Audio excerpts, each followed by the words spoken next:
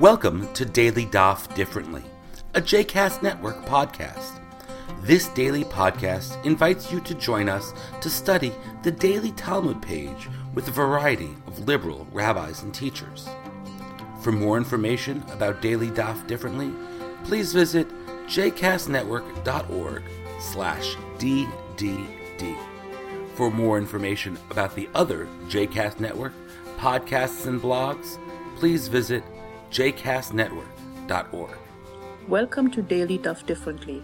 I'm Rabbi Utztaya, and today we are studying Daf Mem Dalet 44 of the 4th chapter of Tractate Eruvin. An interesting case is described of whether people can form a wall, a mechitzah, that would enable someone to move within it or move objects on Shabbat. Interestingly, the Gemara thinks that such a human mechitzah is valid, but asks whether it can be done b'mezid or b'shogeg, meaning, are those forming the wall aware of what they are doing? Remember our discussion on Daf Mem Bet about the concepts of shogeg and mezid and its legal implications. Apparently, the rabbis believe that using people to form a mechitzah is only permissible if they are not aware of it. How can someone be unaware of being part of a human wall? I first thought this was a strange assumption, but then I saw that the Gemara describes such a case. The Gemara brings the example of Rabbah, who once came home after a lecture in the Beit Midrash on Shabbat, accompanied by a throng of his students who formed, unknowingly and unwillingly, a mechitzah between a few wineskins that were left outside Rabbah's house in the public domain. You can picture his students standing around Rabbah in a half-circle, peppering him with questions, trying to show off their own smartness, and being reluctant to let him go inside to enjoy his well-deserved Shabbat meal and a nap. His servant peeked out the window, and, clearly a knowledgeable guy who knew a thing or two about the laws of Shabbat, seized the moment to carry the wineskins inside. Rabbah did not object.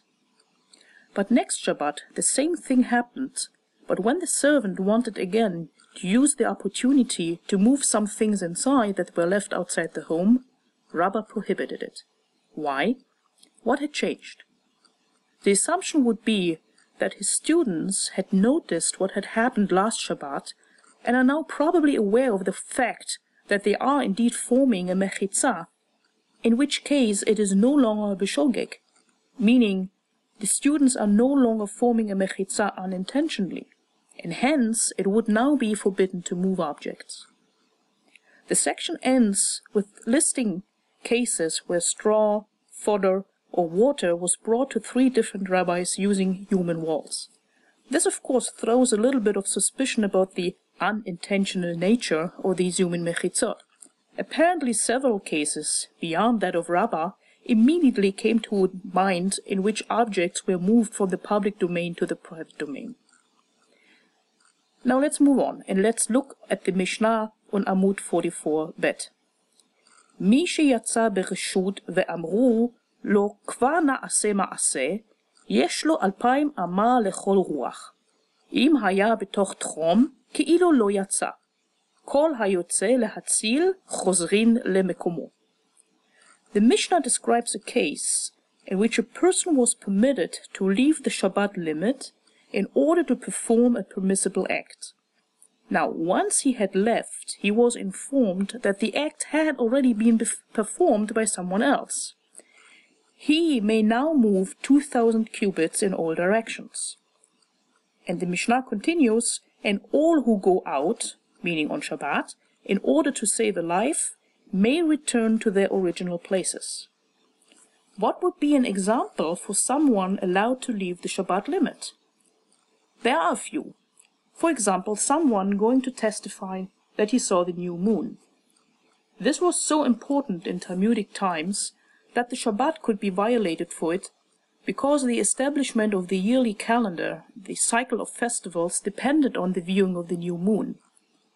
But once he is informed that the errand was already taken care of by someone else, he has 2,000 amot to move around, from the spot where he received the message. If he is still within the Shabbat limits of his city, he may return. It is as if he has never left.